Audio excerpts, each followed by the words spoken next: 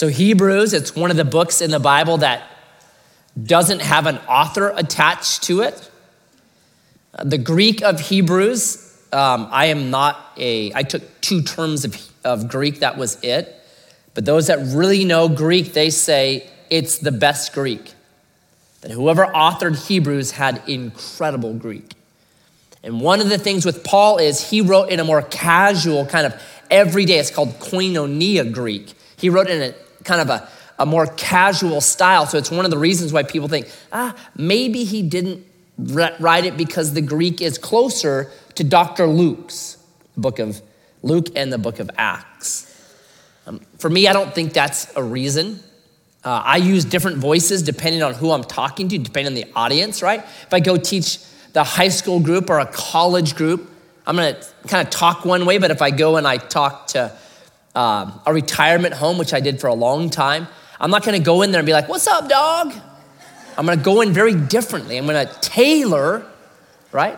So this book probably to a Jewish audience, and maybe it's tailored that way. So one guy said, Paul wrote it in Hebrews and Luke translated it into Greek. So both of them have their touch on it. Nobody knows. Could have been Apollos, could have been Barnabas, could have been Priscilla and Aquila. I don't know. What I do know is the Holy Spirit said that scripture. And it is breathed out exactly what I wanted. So however the process was to get Hebrews, it's exactly what God wanted. And so the author of this is steeped in the Old Testament. And he's assuming that his audience is as well. There are over 100 direct or indirect references to the Old Testament in the book of Hebrews. So that's like 8 per chapter. They just come at you, rapid fire. So that's why it's believed this is to a Jewish audience, also the context and what's being addressed and them going back to some stuff. So it's unique though, because no one knows the audience. It's not to a certain person. It's not to a group of people. It's not even to a place. It's to a type of person. A city dweller we find in chapter 13. So it's a kind of person that lived in a city and had the pressure of cities. Cities have a different pressure than rural areas. Do you know that? Like I have friends that have left here and live in big cities like Portland. And they go up there in their jacked up 4-wheel drive truck and their gun rack in back and their cowboy hat, and they come back in a Prius or a Subaru. I'm like, what happened, man? Pressure, bro. You just can't do it there. So there's unique pressures in cities. Sexual pressures, conforming pressures, there is this pressure there. And what had happened to them is that pressure had begun to break them. And so they begin to just say, I'm not going to church anymore. They stop fellowshipping. They stop hearing God's word, stop responding to God's word. And when you do that, the thing is, you don't stay still. You're either going forward or you're going backwards. There's no pause in the Christian life. And we all know that. If you live any type of life for Jesus and tried to kind of stop for a while, you know that. You go backwards because that's just the way it is. It takes momentum to keep pursuing Jesus. And so the momentum was gone and they were drifting backwards. So this book, could have been a sermon as well, is to ignite the fire in lukewarm believers, which I need that. Because like all of us, we have these waves and we need reminders of, hey, it's worth it. Look out. So even the warnings, 6 hard warnings in here are good. They're healthy for me. They help me evaluate where I'm at. Okay, so we're gonna jump in. Chapter 1, verse 1. Long ago, at many times and in many ways, God spoke to our fathers by the prophets. But in these days, he has spoken to us by his Son, whom he appointed the heir of all things, through whom also he created the world. He is the radiance of the glory of God and the exact imprint of his nature. And he upholds the universe by the word of his power. Do you know that God speaks? Why does God need to speak? Because we as kids have questions, right? Any parent in here that has ever had a child, know they come out of the womb with a question mark over their head. And they're always asking questions. We have questions, so God speaks. Huxley, the famous agnostic, he said there are 3 questions science will never be able to answer. Number 1, the meaning of life. Go to RCC tomorrow morning and try to sign up for a class on the meaning of life. I'd like to take a class on the meaning of life and see what they say to you. Yeah, that's in our department. Because they can't answer that. Number 2, how did we get into this condition? If you're wondering what condition is there, watch the news when you get home today. How did we get in that condition? And then thirdly, how do we get out of it? So God, in his word, speaks into these big questions. And it says, in many ways. Read the Old Testament. Look how inventive God is when he talks to his people. Sometimes it's directly through a prophet. Sometimes it's through a bush, right? I got to get a message. I'm going to speak through a bush. Sometimes it's in a dream with an interpretation. Sometimes it's a vision. Sometimes it's a donkey, right? So if you think you're awesome because God has spoken through you, he used a donkey. That will bring humility back into your life. Doesn't take much, right? But what happened was the people began to become hard of hearing. So then God had to be many ways. He had to tweak things in order to shock his people that had gotten dull in hearing to hear again. So Ezekiel the prophet, who's sent to the people in Babylon who don't want to hear him anymore, God says this to him, okay, Ezekiel, I want you to go outside, build a Lego model of the city of Jerusalem, put a big iron pan between you and the city, and lay down on your side for 390 days, and cook prison rations using human dung as your fire. And so Ezekiel's like, can we use cow manure instead, God? I'm like, that guy needs a lesson in the art of, right? Going back and forth a little bit here. Be like, can we do Chinese takeout and then see where you end up instead? And then God says, after you've done that, roll over on your side and do it for another 40 days. Why? Because the people weren't here anymore. So he had to begin to change like drama. The prophet Isaiah, same thing. In Isaiah chapter 20, Mrs. Isaiah is out drinking her coffee, and all of a sudden, Mr. Isaiah comes trooping right through the living room, and he's headed out the front door, and she's like, what are you doing? And if you think your husband dresses poorly, he wears camo shorts to a wedding, Mrs. Isaiah has got you beat because Mr. Isaiah was naked. And she's like, what are you doing? Well, God told me I have to go naked. And the next morning, for 3.5 years, Isaiah is naked to shock people. Can you imagine that? Actually, don't imagine that. Sorry. But I mean, the neighbors would be like watching the flap on the front of the tent. Hide the kids, he's coming out. Like insane to shock them. Hosea is told, marry a prostitute who's going to cheat on you, right? I mean, it was so hard to be a prophet. When Jeremiah was called to be a prophet in chapter 1, he said, please choose somebody else. Like, I am not up for this gig. I don't want to do this. But it was the hard-hearted condition of people where God had to change the way so that he could communicate. But guess what happened with all the ways and all the people and all the stuff that God wanted to communicate? Guess what happened? The message became unclear. Like my daughter Carissa one time, I was trying to teach her about the importance of always telling the truth. So I told her the story of the boy who cried wolf, right? We went through the whole story. And so at the end of it, I said, so sweetie, what do you think? She said, I really like the wolf. I'm like, what? How did you get that from that story, right? That's how God felt. What are you talking about, right?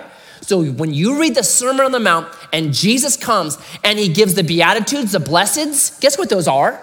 That is the exact opposite person they believe would be blessed. What? The poor? No way. Persecuted? No way. God's favor is you're rich, you got bling, you drive a brand new Corvette, you got a 3-car garage. That's God's blessing. What? You got a wolf out of that? It's turning this thing upside down because they heard wrong. They heard wrong. So God says, okay, I'm gonna give you a better method. It's verse 2, the Son. He's the message now. He has spoken through his Son. The Greek there is huios, adult, mature son. A huios was identical to the dad. He had a signet ring on. He could sign documents. He could go to the bank and pull out money. He had everything, okay? So when Jesus comes in the Sermon on the Mount, he says something that would have shocked people. It was, hey, you heard in the law, it said this, but I say to you. What was he saying right there? I'm writing a new Torah. Yeah, that was Moses. God spoke through Moses. But I say to you, he was equating his word with God's word in the Old Testament. I'm writing a brand new Torah. I'm not like him. I'm the Son. I've got the ring. He's heir of all things. Jesus isn't broke. He doesn't need your money. The Bible says God owns the cattle on 1,000 hills. How many cattle fit on a hill? I'm not a farmer, but I'm thinking a few. A few would fit on. So you're not gonna find Jesus, a noise in the night, you're not gonna find Jesus down in your fridge rummaging around. Like, where's the food, bro? Did you eat it all? You glutton? Hell for you. He's not poor, right? He's God. He's wealthy. He's the creator. He's the creator. Well, wait a second, Matt. I thought God created everything. Right. So read Genesis 1:26. There's a statement that is astounding.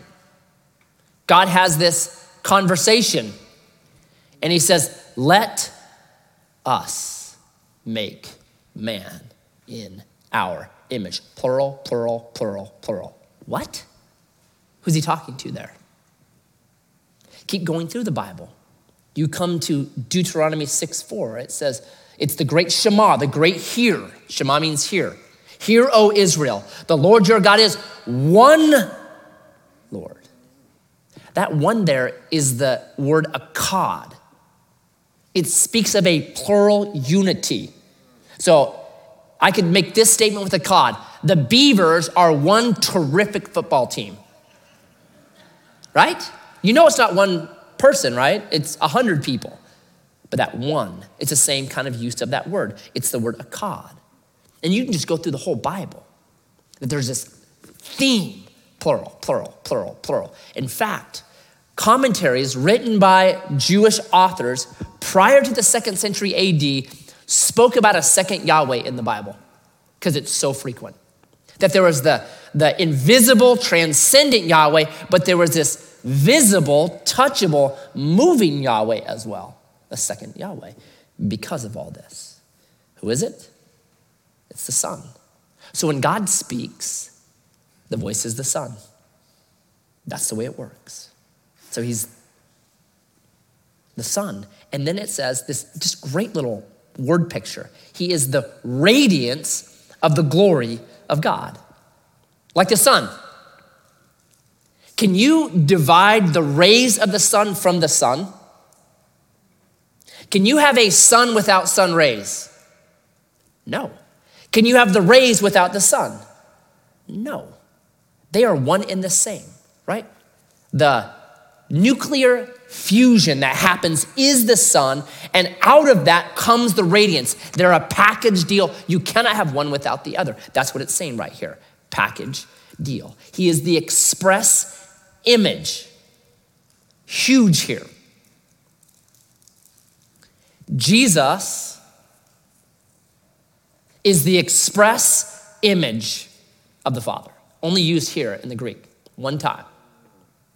This was debated by the Nicene Council long time ago, about 1,800 years ago. And they were trying to figure out the relationship between the Son and the Father. How do we do this?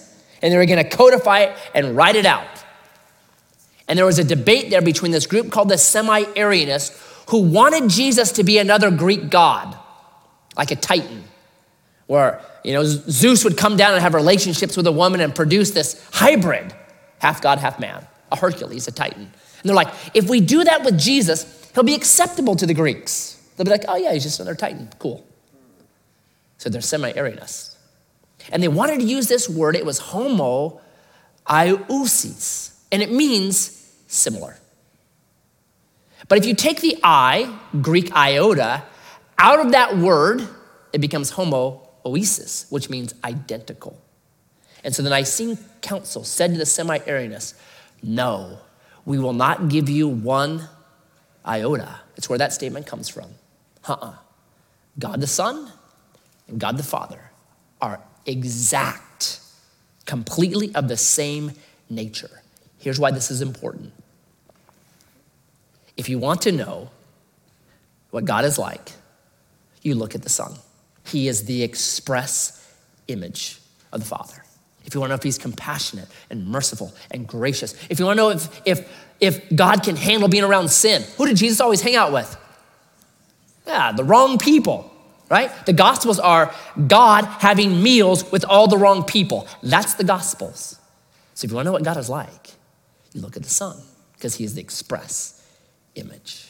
And then verse 3 finishes by saying this: after making purification for sins, he sat down at the right hand of the Majesty on high, having become as much superior to angels as the name he has inherited is more excellent than theirs. He purifies sins, and he sat down. Sin is unpopular today. We don't like standards. We're back to the book of Judges where everyone gets to do what's right in their own eyes. That's the kind of world we want, right? That burning down buildings is the most righteous thing we can do. We want that kind of a world now. Sin's unpopular. But at its core, here's what sin is. And C.S. Lewis is the guy that came up with this. He says it's real simple. It's either thy will be done or my will be done. At its very core, that's what it is. Either you are living in alignment with the creator and sustainer of the universe, thy will be done. Or you're taking that position and you're deciding what is right or what is wrong. And since that's what sin is, it's shaking your fist at your creator and your maker, then only he can take care of it. So he alone can deal with sin. This is a major theme in the book of Hebrews, and we will see it over and over and over again. Jesus deals with it because he's God. He's the only one that can. And then it says he sat down. We just went through Exodus. We went through the tabernacle. We went through the outer courts. We went through everything that's in there. Guess what is not in the tabernacle? A lazy boy recliner. You don't get a kickback there. You are working nonstop. Think about 2 million people needing their sins forgiven. That's a massive job. There's no sitting down. You worked and worked and worked. Jesus sat. That's what we said on Sunday. On the cross, he said, it's finished. The work is done. I sit down. There are people that come to me and they're worried about their sin. And they're worried about having done something super bad. And I always tell them this. When Jesus died on the cross for your sins, how many of them were in the future? All of them, right? It's not a shock to Jesus. He's like, oh, I never knew he'd do that. Well, he's out, man. All of them were. And he sat down, paid in full. And now we get into the meat of this chapter, which in our outline, chapters 1 and 2, Jesus is better than angels. And I'm gonna give you 5 reasons this text says that Jesus is superior to angels.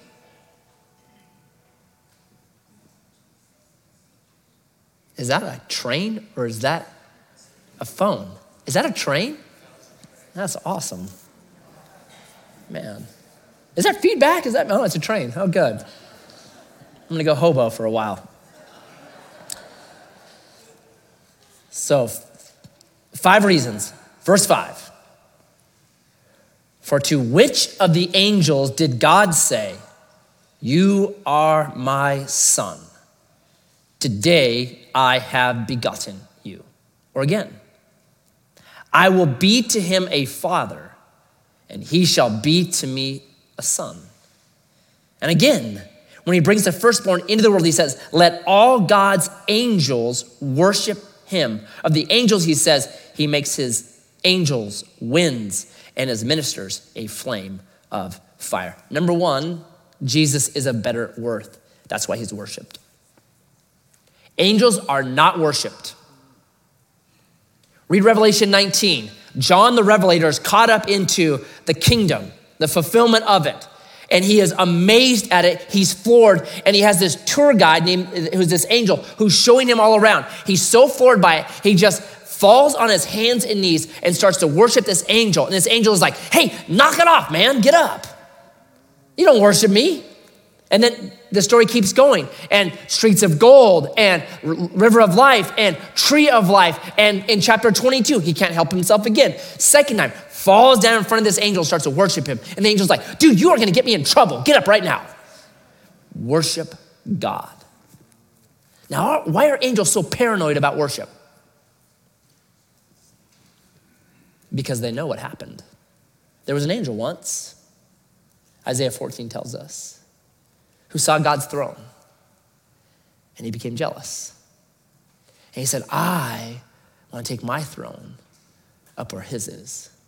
And I want to be up with God. And I want to be worshiped. He had an eye disease. And because of that, there was a rebellion. And with that rebellion, that angel was cast out. His name was Lucifer. The angels know this. Don't do that to me. Do not do that to me. I saw where this leads. Worship God. Why are we supposed to worship God? What does he have, low self-esteem or something? I mean, why?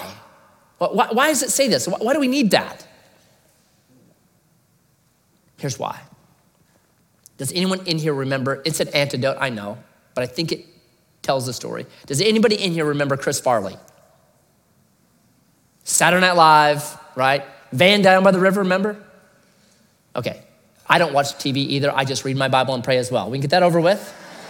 Now we all know who Chris Farley is. Let's move forward, right? He's in an interview and he said, John Belushi is my hero. You may not remember John Belushi, but here's what John Belushi was. He was a funny, fat guy who was on Saturday Night Live, who then moved to funny movies and died of a drug overdose at 33. Chris Farley, funny guy, fat guy, gets his start on Saturday Night Live, goes on to make funny movies, dies of a drug overdose at 33. Because what you worship, you become. I watch my kids with their Instagram feeds, and you start to look at what they're worshiping with their Instagram feeds, and you start to see them mimic it with clothing, with style, with talk. Because what you worship is what you become. And God knows this. God knows this. If you want a flourishing, brilliant life, you should be like me. And if you worship me, what will happen to you is this: you will become more like me and you'll have more joy and more life in you. So worship God. That's why. It's not him needing our worship, it's us needing him as our hero.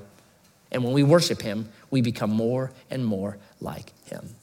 So Jesus is better than angels because he's worshiped. He's better than angels because of his rule.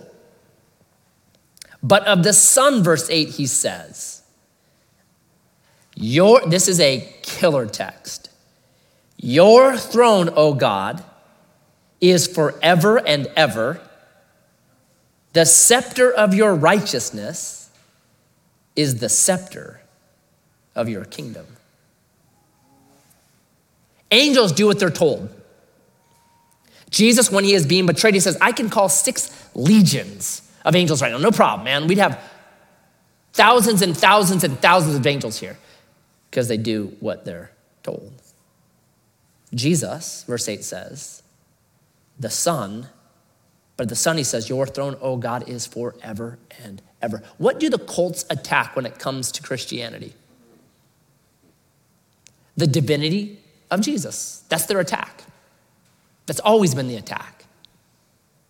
They try to take away the divinity of Jesus. So a number of years ago, I'm in my front yard. It's a Saturday. I'm working with a shovel. Up pulls this car. I can tell it's a guy, 2 gals in there. The guy's in an inexpensive suit. It's a Saturday morning. I just knew Jehovah's Witnesses. And I tried to hide behind my shovel, but I'm not that skinny. I'm like, no. And the guy got out, and I couldn't believe it. He's like, hello, friend. Like, well, we'll see about that. We'll see how this ends, and then we'll see. So I started an hour-long conversation, and it's just going on and on and on, and I don't tell him what I am or anything like that. I'm just like, okay, let's. I've got a bunch to dig back here. And he says, well, what's your issue with Jehovah's Witnesses? I said, well, you're anti-Trinitarian. You don't believe that Jesus is God. Oh, well, no problem. Let me show you. So he opens up his New World Translation Bible. And it's a unique translation. Opens it up to John chapter 1, verse 1. Because in the New World Translation, that verse says this: in the beginning was the Word, and the Word was with God, and the Word was a God. I'm like, oh, that's interesting.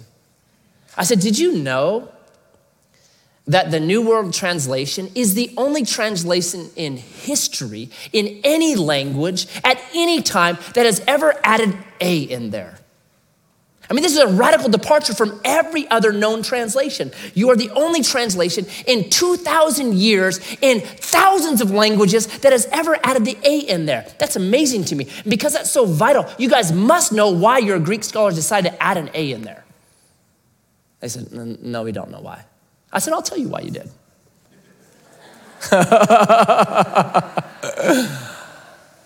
I said, the word theos, God, in the Greek, is not preceded by the definite article.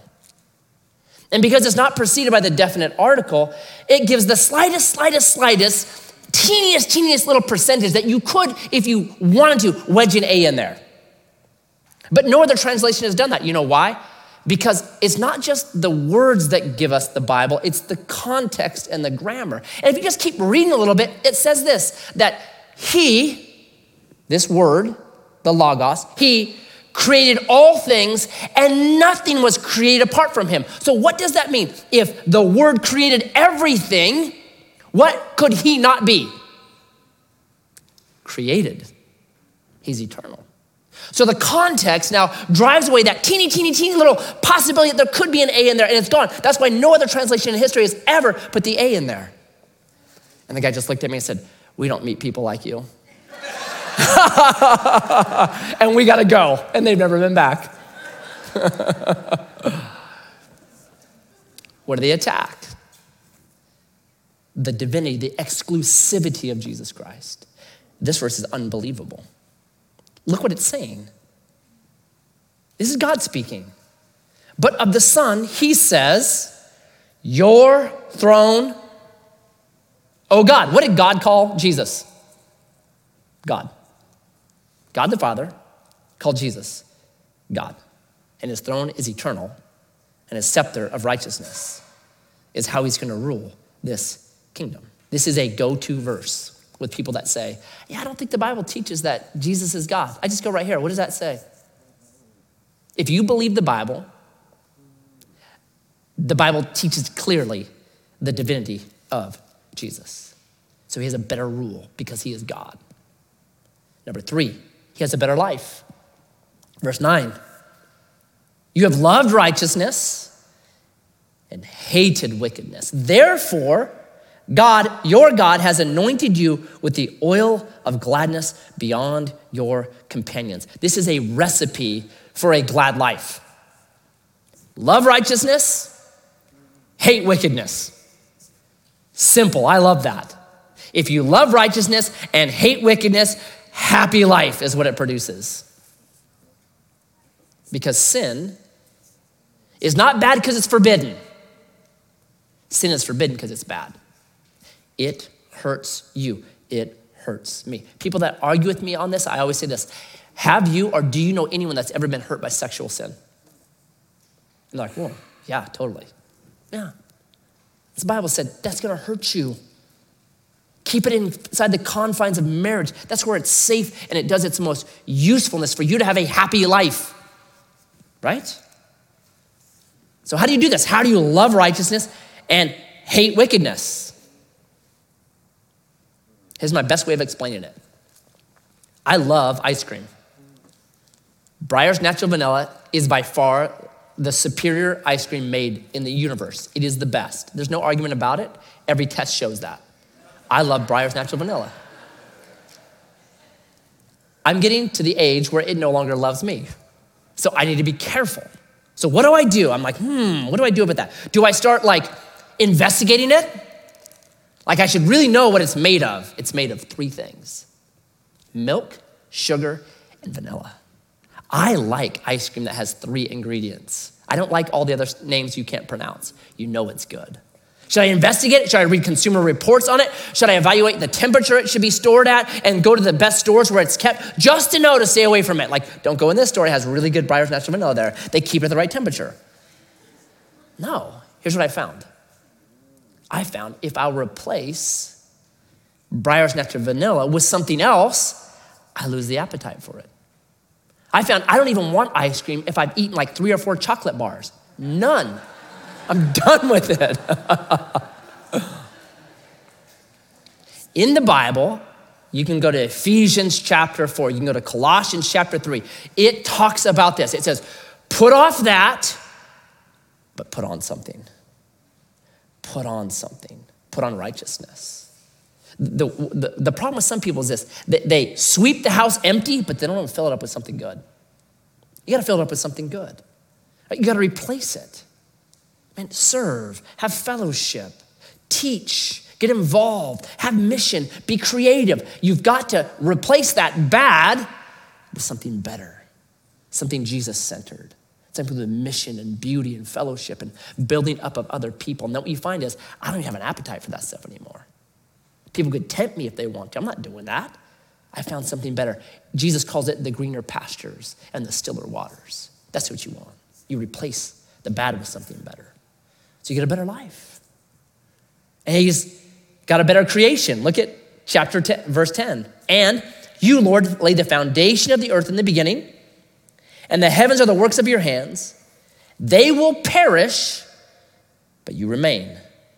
They will all wear out like a garment, like a robe. You will roll them up like a garment. They will be changed. But you are the same, and your years have no end. There's a better creation.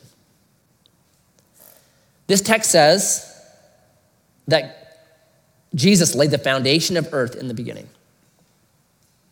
You know, Genesis 1:1 is big theology. In the beginning, God created the heavens and the earth. Because for 1,900 plus years, that was scoffed at.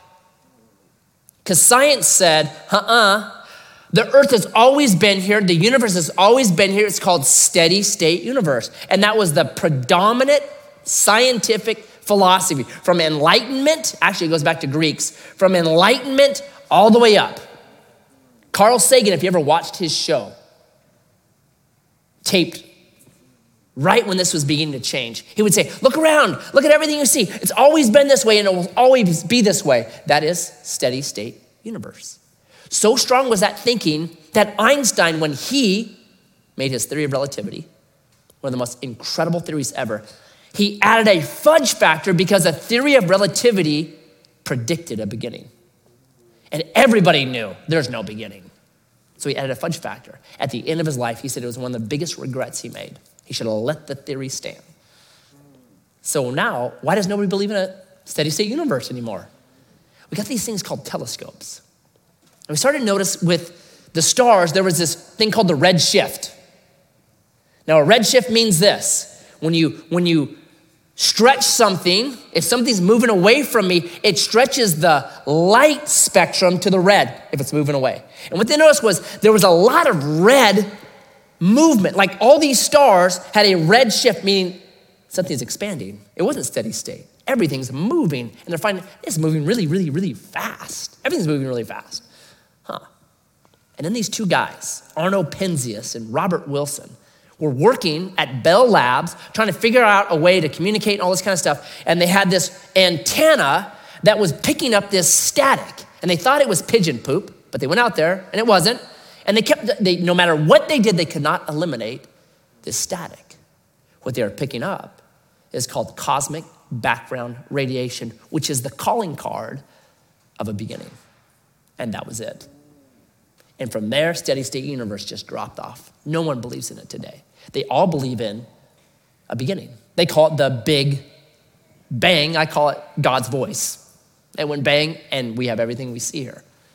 How cool is that, right? But here's what it's saying. There was a beginning, and there's also going to be an end. That like a garment that gets wore out, like really bad styles, like man capris. You roll them up, and you get rid of them. And one day, that's gonna happen to this world, which is the book of Revelation. So if you look at Revelation just simply, not getting all complex, it's earth gets crucified and resurrected into a new existence, which is better than you can imagine. It's why John, when he saw it, just kept wanting to worship this angel, saying, I can't believe this. This is so incredible. It's just, it should be mind-blowing, right? The streets are made of gold. Are they literally? I think so, but it's just saying, listen, asphalt is now gold. That's how much better this creation is than the one that you have right now. It will blow this one away. Imagine paving. Imagine we got this pavement down here. Imagine doing that in gold. How much would that be? $1 trillion, $2 trillion, $5? I don't know. Trillions of dollars. Well, it's everywhere in heaven. It's just saying it's going to be better. There's a better creation coming. And then lastly, he's a better conqueror. Verse 13.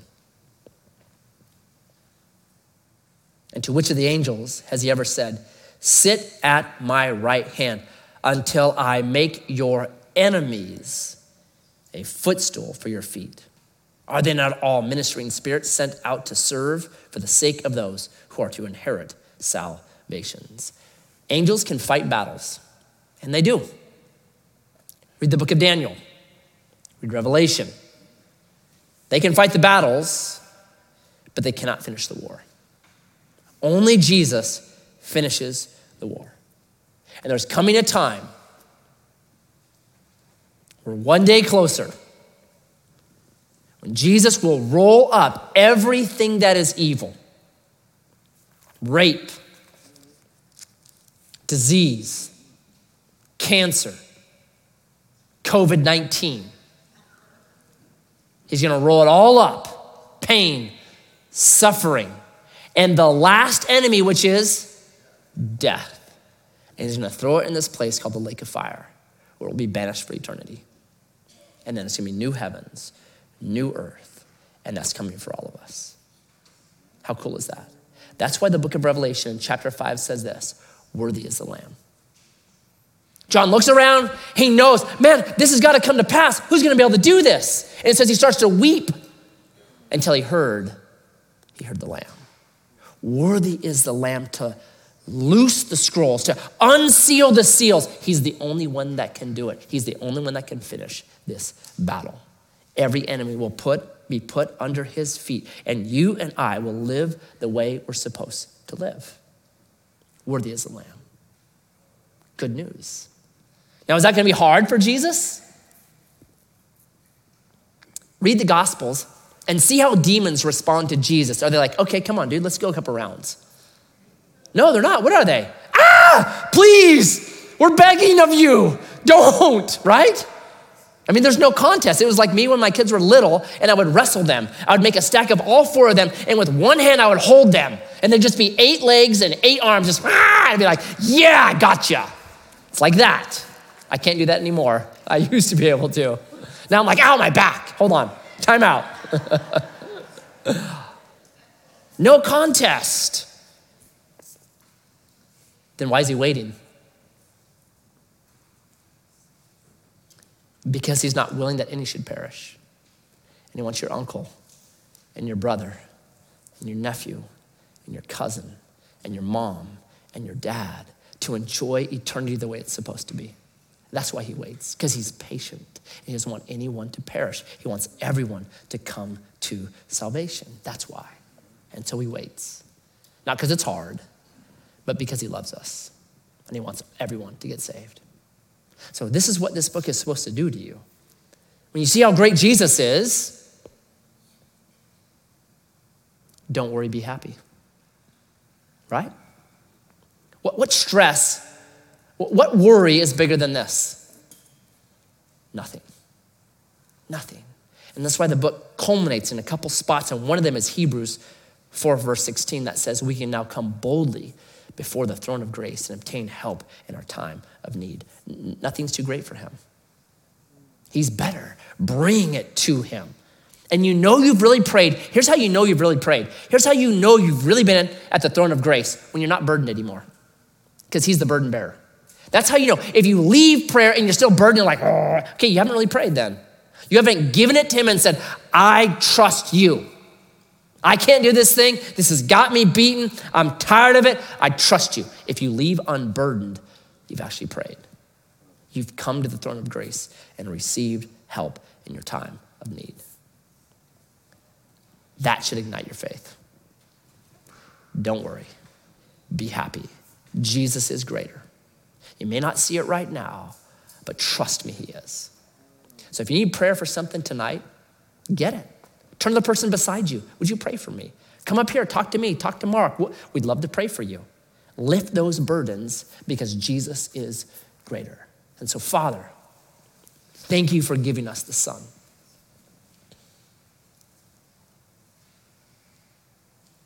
Thank you that you didn't create somebody to take the fall, but your love was so great that you took it. I pray that our hearts, like the Luke 24 disciples, would burn because of how good you are. That we'd leave this place, that the book of Hebrews would be a cosmic dryer, shrinking all of our stains and problems, putting them in perspective to the Son. That they're nothing. That we would be fearless because of you. So may we, even tonight, cast all of our cares upon you because you care for us. May we come to your throne of grace and obtain help in our times of need because you're greater than them. So may we go from here rejoicing in your greatness. And we ask this in your name. Amen. Amen. God bless you guys.